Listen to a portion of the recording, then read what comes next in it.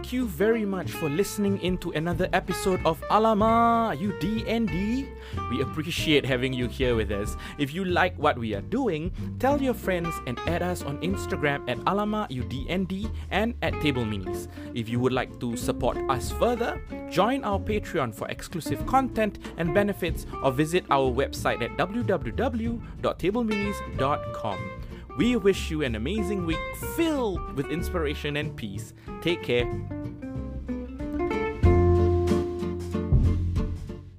Alamak, you D&D. Alamak, you D&D.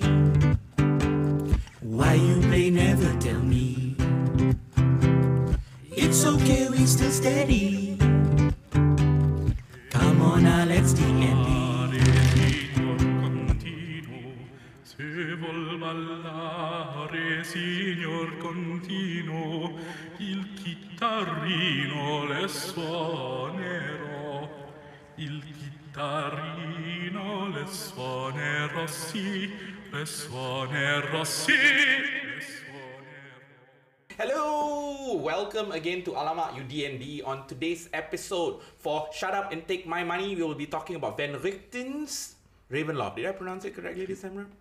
Van Richten. It's not the R, it's the CH. Van Richten. No, you can ignore the R. Van Richten. Van Richten. Yes. Van Richten. And also we'll be talking about Tailspire. I hope there's no in Tailspire. No, Tailspire is just Tailspire. And Tailspire. for the next segment, which is let's talk about this. We are going to talk about horror-themed TTRPG and how we have ever encountered it before in our lives. Today's special guest, we have our very own Pharaohs. Yay! Pharaohs, indeed. Pharaoh, It is I. Like, it is I. It is I. Wait, Pharaoh is like the Pharaoh of the Egyptian? Yes. But it's not spelled like that, but yes. Oh, okay. So it's It's like Fares, but you change the vowels. we are excited to be chatting with Firoz today on a bunch of topics that we have. The first one we're going to talk about, which is Shut Up and Take My Money. We are going to talk about Van Richten Van Sure. Richten. Ravenloft. Richten. This was released today. Today is the 16th of May 2021. Singapore is now on phase 2, which is technically like a lockdown light. And 2.5. 2.5. This is making us excited because it's just released today. Dennett, what have you found out so far? This is our first look and our first download of it on D&D Beyond. Which one? Van Richten or Van Richten? The van guy. The van guy. What do you want me to say? There's so much. My parents warned me about the guy in the van. Is he going to teach you D&D? He tried to. You're kidding, right? Did he give you sweets at least? I mean, it looked like dice. Yeah, so that could be an intro to your venture into the whole Dread campaign that's been brought out in this book. Yeah. Dread campaign. So it's very similar to Curse of Strahd. But No, it's not. It's not similar to Curse of Strahd. It is based on the land of Curse of Strahd. It's all in Ravenloft, and it's all of this dread dimensions and all these different dread lords. They're different types of villains, just as complex and as cool as. Curse of Strahd is the campaign, is the story, whereas Guide to Ravenloft is kind of like the whole world as a source book.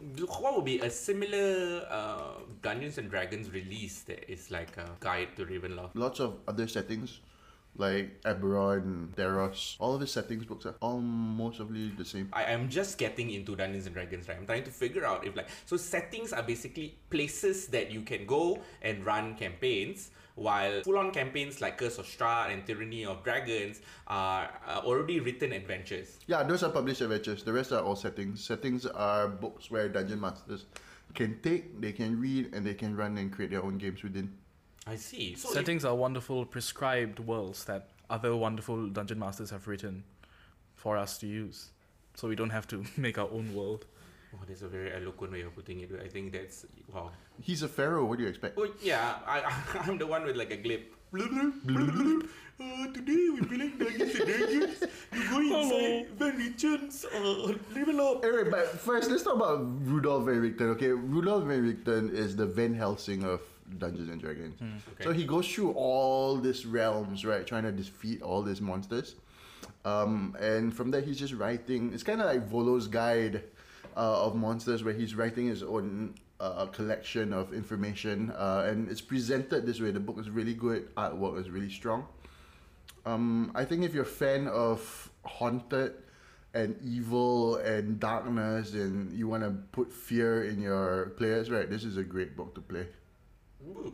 You know, like Volo's Guide to Monsters, the interesting thing was it was sort of written from his voice, from him writing a journal about all these monsters, and that was what happened. And Tasha's Cauldron of Everything is also written in a similar fashion. So this Van Helsing guy of the Dungeons and Dragons, Rudolf Van Richten. Rudolph, let's call him Rudolph.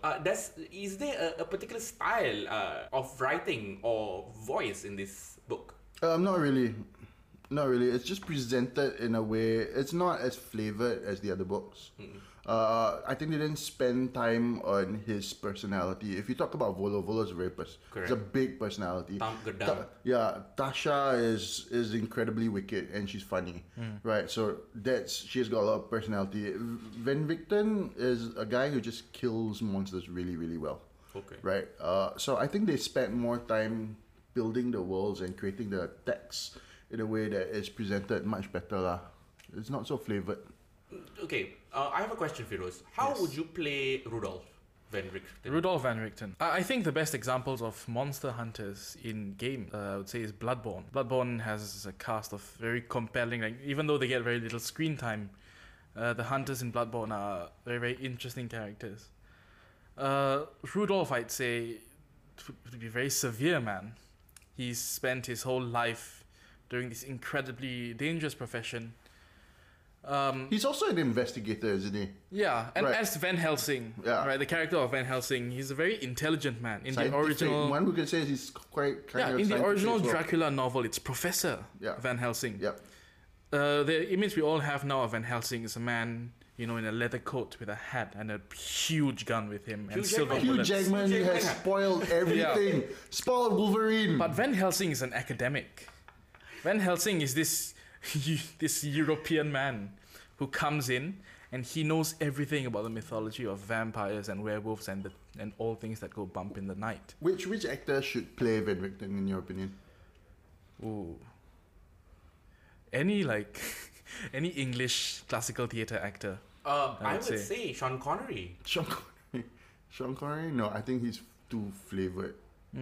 Possibly. In Penny Dreadful, there's a very nice depiction of old Van Helsing as like a 60-year-old professor, but then he gets, spoilers, he gets killed Do you watch very soon. Do you guys watch the Dracula thing on Netflix? Yes, I did. I enjoyed it very much. Yeah, Van Helsing was a woman, right? In that show. Agatha Van Helsing. Yeah, she was awesome. Yeah, she was a nun. Yeah. And then her descendant became like She was fearless. I loved this her. research. Yeah. Have you watched it? No. First? I have a question though. If you were to put Rudolph in an Asian setting, what kind? Which one, the reindeer? No, if the reindeer, he would be like satay. Right, you gotta be careful. If you're a reindeer in Asia, you'll be satay. Or Chinese hot plate. Chinese hot plate. But if you're a professor for the occult and like vampire law, where would this person be? Every like superstitious middle-aged mother. With the slipper that she can fling and hit you in the head. Silver slippers, dude. So in the backgrounds in Van Richten, right, there's this new background called investigator, where you get skill proficiencies, of course, inside investigation or maybe perception, but they have this cool equipment which never been seen in Dungeons and Dragons. I can't even remember whether there was any equipment like this. So it's called a magnifying glass. Magnifying glass? Magnifying. Wow. It can't fly. Magnifying Just glass. normal guys. one then. Come on. Right, and so like, does it mean that we can use this in game and burn ants? If you want. Dude, your setup was amazing. This magnifying glass is investigator guy, and you want to kill ants. Oh my, you sound like Sid from Toy Story. I'm chaotic evil. What to do? But a magnifying glass would be Magnifying, not flying. Magnifying glass. Maybe we should come with anyone out there who are listening to this. If you come up with like magical items, please come up with a magic flying glass. That means it's a magnifying glass that flies. Yeah, it takes 5 minutes for the fire to ignite. Serious? It says there. In the book. In the book. How long does it take in real life? I have no idea. We should try. You should try. Are you got magnifying glass? We should do that as a TikTok video of us just three guys Committing genocide on ants. Okay. No, we'll get cancelled really fast. Yes. The animal. We'll do it on people advocates, then. Yeah. we do it on people. Okay, so this investigator class has not come up in the backgrounds of official Dungeons and Dragons books. No, this is new. It's a lot like the ones in Call of Cthulhu, right? I don't think there's been that much of a direct cross between Call of Cthulhu and Dungeons and Dragons. Yeah, they are still very like unique entities. Yeah, it was interesting. So like investigating adventurers, usually just investigation is just one skill that you have as an adventurer. But your ultimate goal as an adventurer is to battle and find out the lore of the place and go through an adventure. But with this investigator background, I foresee that it's going to be a lot around Sherlock Holmes vibes. No, I don't think so. I think it's going to be more like a hunt. You're a hunter, but instead of tracking in the jungle or forest or in the mountain, it's tracking within that city space and within rooms and like basements. Like Bloodborne. Yeah, like Bloodborne. Yeah, absolutely right. Like Ravenloft is a very Bloodborne setting actually. Yeah, it is. What do you guys mean? Bloodborne takes place in Yharnam, which is Bloodborne was a mix between gothic horror and Lovecraftian horror, with the whole like moon thing, and the aliens coming. But aesthetically also, Ravenloft is a very gothic city. It's very atmospheric. There's castles, there's fog, and there's all sorts of creatures and just darkness everywhere. Similar to the world of Bloodborne, everything's just foggy. And the whole gothic horror thing, of course, came from Dracula and all the classic romantic stories, Frankenstein, Jekyll and Hyde, the ones we all know from the classic Universal movie. And gothic horror is one of the domains of dread in the Van Richten's Guide to Ravenloft. Yeah, so building this kind of atmosphere and all that is really, really fun for dungeon masters who really want to scare their players or create an atmosphere of fear and beauty, oppressive and beauty depending on gothic horror is the most romantic horror. No, I hate horror. I just hate horror and playing Cthulhu with you is a nightmare. I don't want to play with you anymore. I'm done. Okay, we definitely we need to unpack that later on. Dennett, on your fear of playing with Feroz, because I feel the same way. Horror is it's not something I look for. I don't like Google on the weekends like what horror thing should I do today. So when we first played, only he does that. He googles what horror stuff can I do in Singapore. Right, you and many others. I mean, you're not. There's a whole segment of people who do that. Yeah, so like today, when we do talk to Feroz later on, we definitely need to unpack this and why we fear him. And today we're actually sitting really far apart from him, at least like 3 meters away, because he's afraid of the law. All COVID. But more of the fear of me in general. Feroz. The Pharaoh. Alright, ladies and gentlemen, we will be back to talk about Talespire, so catch you in a moment. Can you sing us like a nice classical song to end this segment? La donna è mobile, qual piuma al vento, muta d'accento e di pensiero. No, I'm not gonna do it. No, just no. Alama UDND. Alama D&D. Okay, Talespire. What is Talespire, Dennett? You came in one day into the office and you're like, hey, Faris, you need to check this out, Talespire. And I looked it up and my mind was blown. Oh, I don't even know how to begin. Talespire. Oh, it's the new way to play Dungeons and Dragons online. Right. The only problem is that everybody has to buy it because, like with Roll20 and the rest, right? You just need one account. Everybody can share, or everybody logs on and it's free for players. Yeah. But Talespire has this philosophy where they believe that everyone wants to create. So it's basically Lego, but Lego using Dwarven Forge tiles online. So you get like premium sets and premium art that you can log into place and create a battle map very easily. And it's not like Dungeon Creator where it's all top down. This is built upon layers. It's 3D, Isometric, and it's beautiful. It's like playing Divinity on your PC. But right now, as a dungeon master, you get to create the scenes and the scenario of it. There's a lot of sets already available online, and I think there are a couple of Patreons already started. Tailspire was only released, I think, about 5-6 days ago, very recently. Before that was still in Kickstarter, but now it's on Steam. Go check it out. It's a new way to play D&D. Yeah, it's $22.90 on Steam, if I'm not mistaken, the last time I looked at it. And this is going to change how we play Dungeons. Oh, no, wait. The music is built in as well. So you don't have to import audio and all that. It's all built in, and the music scores are fantastic. Is it royalty free? Royalty free. No, it's built in. So it belongs to them. It's IP. So that means we can't so we can't stream it. I don't think I haven't played with it enough, right? I've interacted with it a little bit. I've played in a game. I didn't Dungeon Master the game. I played in that game, so I experienced the power of it. It's beautiful and all that, but the functionality, I'm still a bit hazy. So do you think this whole Tailspire will change how we play tabletop role-playing games? Yeah. One of the things I'm afraid also from this jump in tech is that battle maps become such a focus. The beauty and the fidelity of the dungeon maps or the combat maps or the encounter maps are so focused and so beautiful that the theater of the mind, the imagination starts dissipating and becomes less, where the visual on-screen thing becomes more. That's something I'm not entirely comfortable with as a dungeon master.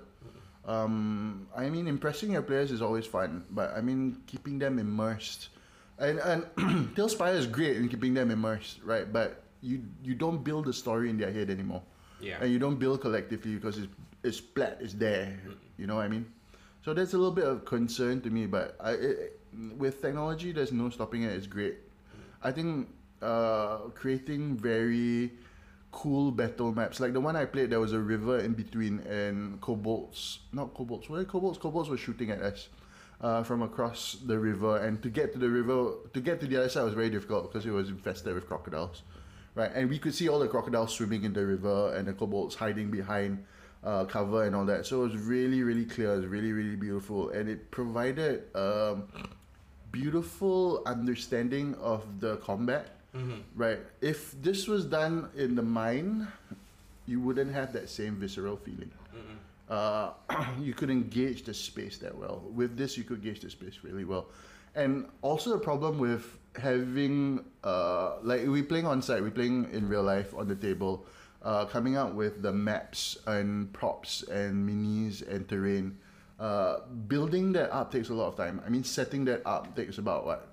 Maybe an hour. Yeah, at least an hour. At least an hour setting all of them out just for one scene, and which is fun. But with Tailspire, you block it down 20 minutes, you're done. Wow, that actually cuts down. And it's much more beautiful. So I just searched it up. It looks sick, huh? Yeah. So getting a screen, but that also defeats another part because a lot of dungeon masters build screens on the table already, where it's flat down on the table. So it's top down. Tailspire is not top down. Tailspire is at 45 degrees, where you can manipulate the camera. It could be behind the shoulder of your player, looking out to the hordes of orcs in the distance behind the mountain, or it could be from the sky, from an angle where the sun is staring down at the whole battlefield. So you could manipulate the camera within Tailspire. It creates a lot of atmosphere, which you can't do in traditional maps and dungeon platforms. Firuz, Yes. What are your thoughts and opinions on like technology being infused in tabletop RPGs now? It's understandable, especially now in COVID. Online playing tends to be the most common and the way we have to play now. But online is very good because since I'm on Discord as well, there's a lot of RPG Discord servers. It lets you play with people all around the world. There's this Call of Cthulhu server from the subreddit where there's a bunch of like very interesting games being held by keepers from all around the world that I have never taken part in because I am too socially anxious to play with strangers online. But I mean, personally, I think a lot of role players still do prefer in person. My current D&D group seems to be purely online because it's a beginner group where it's only their second campaign. They prefer to play only online because they started D&D online. So I think it also matters how you started with RPGs first. But yeah, in terms of role playing, online is definitely a necessary part of role playing today. Yeah. For me, it will still always be tabletop role playing. Yeah. For the environment, it's much easier to control on the table because then you have players who are. It is more likely to get them invested into it. You know, it's a lot easier for you to just be on your phone behind the computer screen as the DM's talking, as opposed to at the table. Being present at Being present in the moment. Yeah, but that's still a point of view. I Yeah. mean, I know dungeon masters who've taken on Tailspire like full on, and their terrain and their minis, they're giving them up, they're giving them away, because they're gonna invest totally in this system, where they see that on screen the fidelity, the atmosphere, the immersion is much better than having it on the table, which is debatable. I mean, with your point of view. And it's interesting to see how this unfolds later on, whether there'll be two camps. Yeah, because I remember last year there was a big debate whether Discord was the best way to play Dungeons and Dragons. Right, and a lot of people still argue that it is, because you got your rollers and a lot of the bots there that optimizes the whole experience. I don't know. For me personally, face to face, cracking jokes, making people scared, it's much more fun. But you can't deny the power of technology, especially when you got AR coming in as well. And, Yes. and everybody's trying to harness that. That's the next question I want to ask the both of you. Where do you see tabletop role-playing games in the near future? How will it be integrated with the technology? Have you seen that Kickstarter where it's on YouTube ads, where there's this VR D&D like setup? Tabletop, huh? Yeah, tabletop, but Tabletop in VR. simulator. Yeah. So like you are still you, but you get to like, there's a character creation and you get to like, you play with your friends in VR, so you're all still moving, you're all sharing the same virtual space, but it's like a game within a game. You know, there's a battle map, there's still all your characters on the smaller thing, and you can look through their eyes as well and see your like huge self hovering over. It's just a little bit terrifying. You can even pick up your tokens. Yeah, and move them. Yeah, it's very meta. Yeah, it's very meta. My mind was blown. It's like VR. It's like if you play D&D in VR chat. And I wonder if it's with the improvement, like week on week, the IT improvement or technological improvement is so fast, right? That one day I might be able to play this game from home with the VR headset and like speakers on my body, and I can play a whole Dungeons and Dragons game and still see you as then an AR and you, Pharaoh, sitting there. No, I won't be me. I'll be a beholder. You guess, you will be a beholder and Pharaoh will be the Pharaoh, and we'll play Dungeons and Dragons over a Dungeons and Dragons table, and that's going to be so meta. And I wonder if the AI will also start to think and play with us in that way. Oh god. Oh no, that's another campaign right there. You know AI Dungeon? Are we going to put it on Kickstarter, AI Dungeon? If we just if we got it's a thing. Really? AIDungeon.com. Yep. It's a text-based. Then AI literally creates the adventure for you. Oh my god, possible to have an AI Dungeon Master in I mean, the future. to be fair, a lot of people use it just for porn because it I didn't know that. I'm so interested right now. because I mean, if you want to play a fantasy game, Yeah. you'll just go play D&D. If you want to play like a good RPG, you'll go to D&D, right? I don't think there are many DMs out there or GMs in general who would be willing to completely run an erotica game for you. Yeah. So they go to AI Dungeon. There was one platform that does it, right? What? I mean, not platform, one game system that does it. That's all like abusive, terrible RPG. I don't know what is it called. I remember somebody talking about it. Okay, if you're listening and you know this particular platform, do share it with Dennett, and so that he can run it for us. Platform No, or I'm system? not going to. It's Platform or system? game system. Oh, you mean Yeah. Fatal? Is it Fatal? Fatum, right? Fatal. I was the one who told you about it. Yeah, you're the one who told me about it. It's disgustingly cool. It's terrible. It's 1,000 pages long. You need to do quadratic equations to generate character stats. Aside from just the general like terribleness of the game in terms of content. It's just a bad RPG. So then, do you think in the future we will play with an AI dungeon master? Yeah. Would you? I hope not. I know some people, I mean, think you can choose lah. I don't think we'll ever run out of storytellers, but there will be a group of people who go in for AI storytelling. Well, when that happens, I'm gonna look at my laptop and I'm going to say, Alamak, you D&D. Why you play never tell me.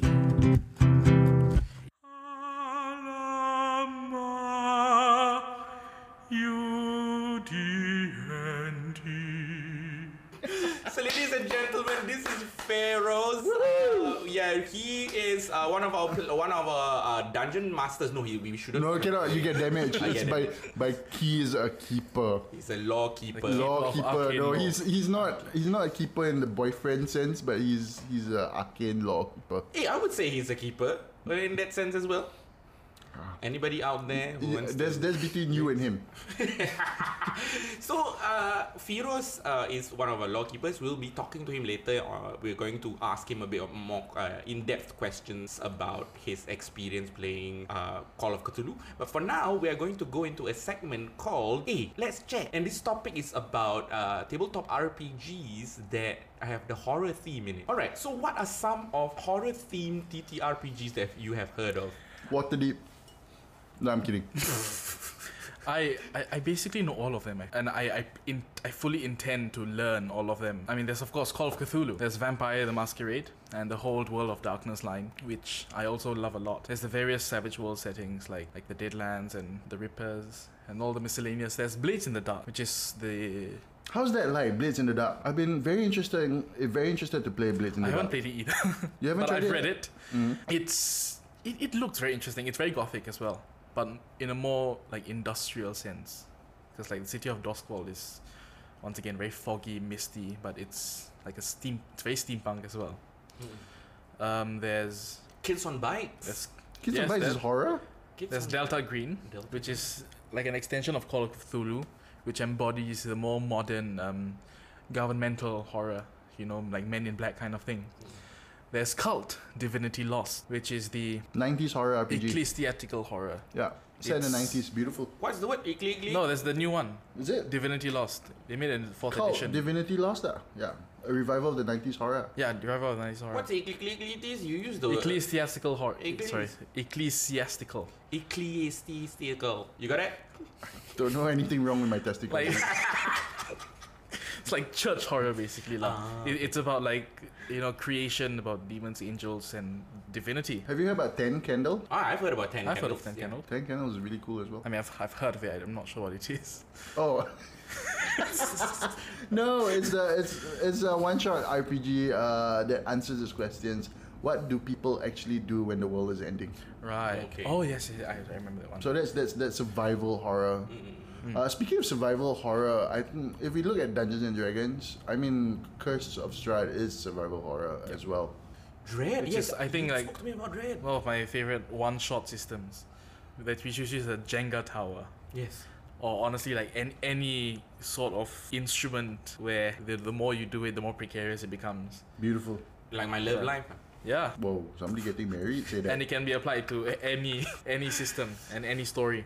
How about Alien? Alien, yes, I'm actually getting Alien. Yes, I've I wanna ordered play Alien, I Alien. forgot. Yes, I'm getting the Alien RPG. I don't want you to run it, I'm scared. Waterdeep is sparkly, it's fantasy. You get jugglers and circus and the whole beauty of that land. Where Call of Cthulhu, you just I mean, I think it's huddle down difficult to and try compare not to because die. Waterdeep is a campaign setting. Call of Cthulhu is a system. But You you technically- can argue as well. Call of Cthulhu is a setting as well. I mean, specifically Arkham. there is and there is a mood to it. the Lovecraft country. lah. Correct. There is a mood to it, and there's a. There is, but see, I could run a Call of Cthulhu game set in Waterdeep, I could run a Waterdeep game set in Call of Cthulhu. set in Arkham. Yes, but nothing happens besides chasing around for money.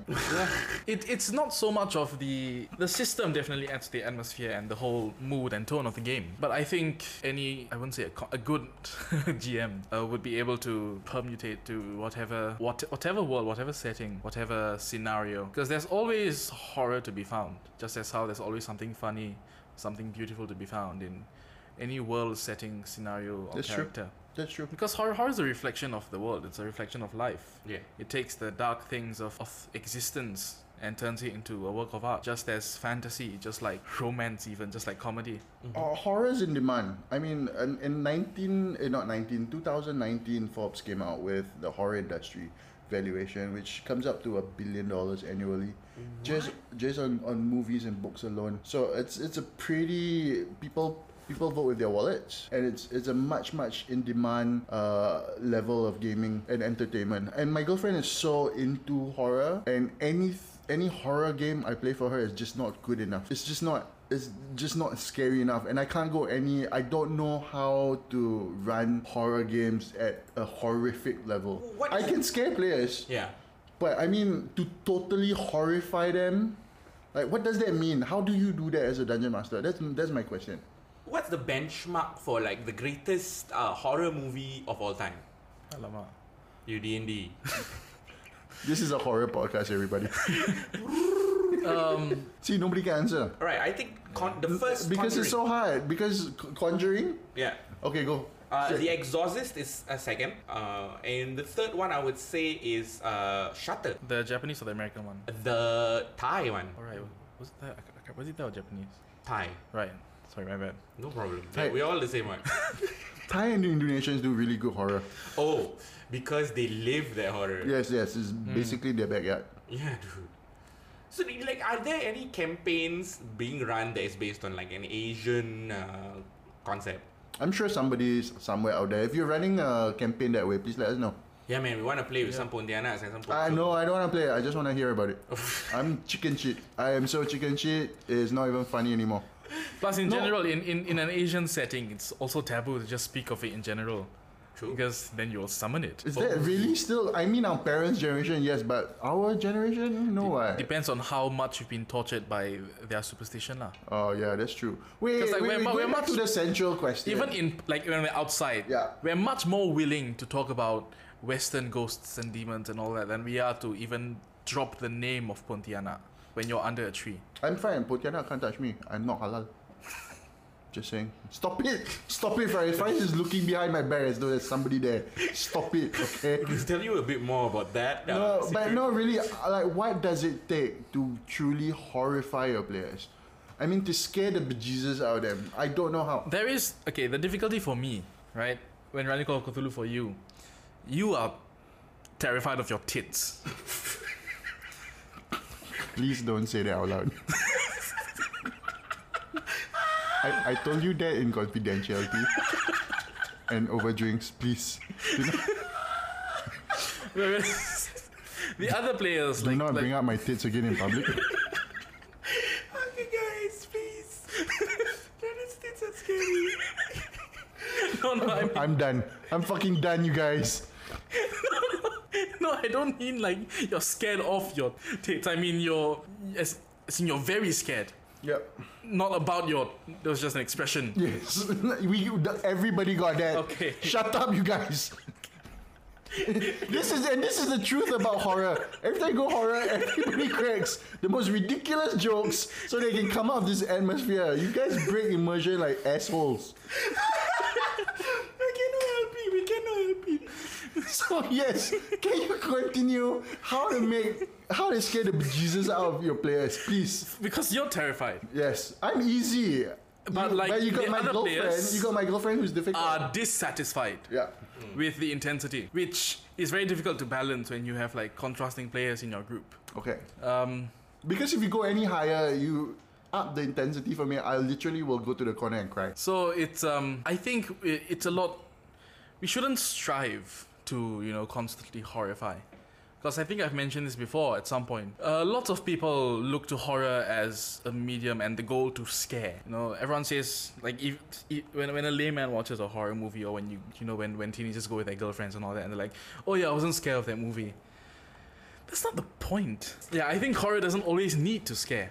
The whole concept of horror was it takes, like I say, it takes things from life. It takes the dark and evil, all the terrifying things that exist in our world, and it turns it into a work of art. It amplifies it. It focuses on the shadows between the spaces. And it the person viewing, if they think that the idea was to scare, then they don't really get it. Because especially when you're a huge horror buff, most of us aren't scared of horror movies and horror fiction anymore, but we still love it because of the darkness in there. We have found beauty in the dark things. I use the word dark a lot. We have found beauty in the horrific and the disturbing and the things that you could never really bear to handle in real life. So how would you define darkness or dark? Basically anything that if were to happen for real, we would probably just shrivel up and cry. If you were to be confronted with a man at the end of the hallway with a knife and you cannot make out his figure at all, he's wearing a mask and he's covered in blood. In a horror movie, another thing was that horror movies and books and scenarios prepare you for like survival scenarios in life, because when you make it through alive, you kind of feel good about yourself because you survived and the person that didn't. Just like how dreams and nightmares are also like survival preparations for us. Yeah, darkness is just anything that if it would happen for real, it would be completely terrible, and we would not be enjoying it as much as we would in horror fiction. This is like a practice for if it happens. I mean, from a evolution standpoint, yeah. Can you, Feroz, do us a favor to Yes. end this segment of Let's Chat by singing You Will Die?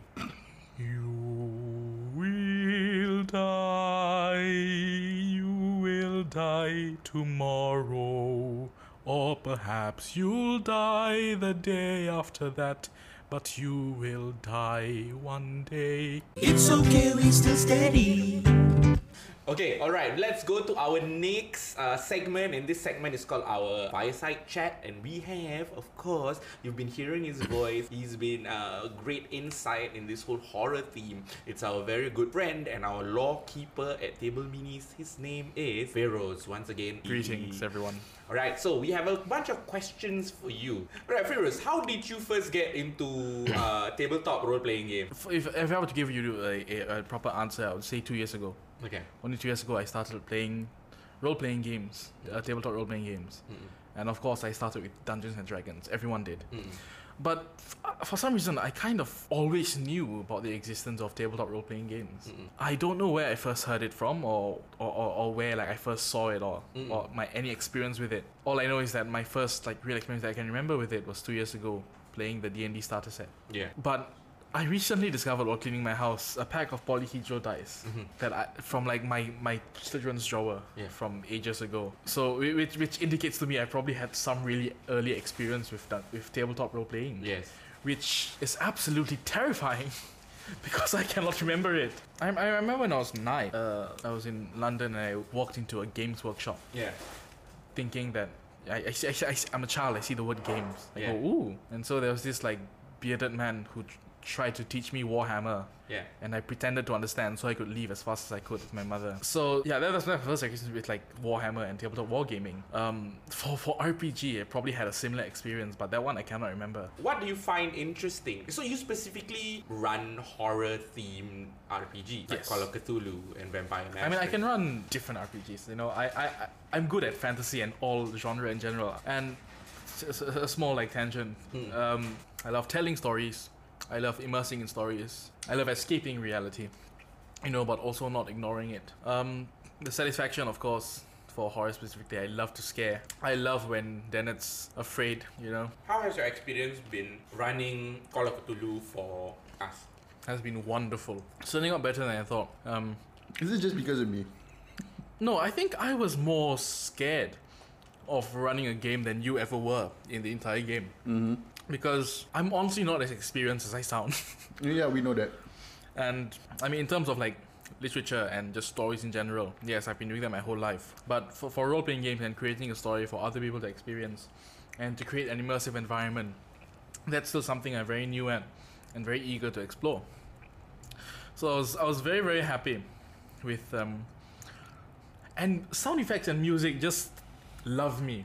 Yes, dude. It's not fair. Like It's perfect. it kicks in at perfect moments. When I was leaving last time with Faris, we were downstairs, right? Like after Call of Cthulhu, and you left in your cab already, Yep. and we were just waiting for our cab. And I said, "Oh look, there's a cockroach over there," and then it moved, and I said, "It's coming towards us." And as I said that, the vending machine at the back went. The timing was just, I got freaked out, like, whoa. Was that the cockroach making that sound? Was that the blow? He's in tune, dude. You are in tune. What would the ultimate game of horror for you, what would it be? Like, I mean, if you could run one last session for a group of players, and this is the last time you can ever run horror, what would you do? I don't think I would care as much about terrifying them. I think, like any other game master, I would want to inflict just in sight very strong emotions, whether it's fear or their attachment to the characters. Because I've never run a long campaign. I've only run like 2-session, 3-session games. So I'd love to explore long games. And I don't know what that would be like for horror, because I've really never tried, and I'm very eager to find out. But right now, my idea of the perfect game would just be everyone having fun. And honestly, don't take the horror too seriously. Yeah. Like, I think horror blends perfectly well with just being funny and comedy. Because, as evident in our game, you know, when you're in a scary scenario, your first instinct is to make it funny.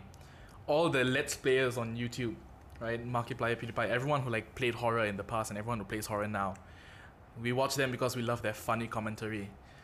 You know, there's the reason why, I mean, for people who can afford it, like, there's a reason why we don't go out and play horror games on our own. We like watching other people play them because these are funny people. You know, and horror and comedy are really, really good bedfellows. And I think we shouldn't be afraid of just exploring those two together. Is there any last words you'd like to say to our listeners? When Cthulhu rises one day and we are all faced with the prospect of existence ending, make sure you draw a mustache on him. Alright, ladies and gentlemen, thank you so much for tuning in to Alamak You D&D. My name is Faris Najid. Do add us on Instagram and Facebook, and check out Table Mini's website. With me, I have Dennett. Hey. Dennett, say goodbye. Bye, everybody. And of course, we have the Lawkeeper, Feroz. Fare thee well. Alright, take care and keep safe.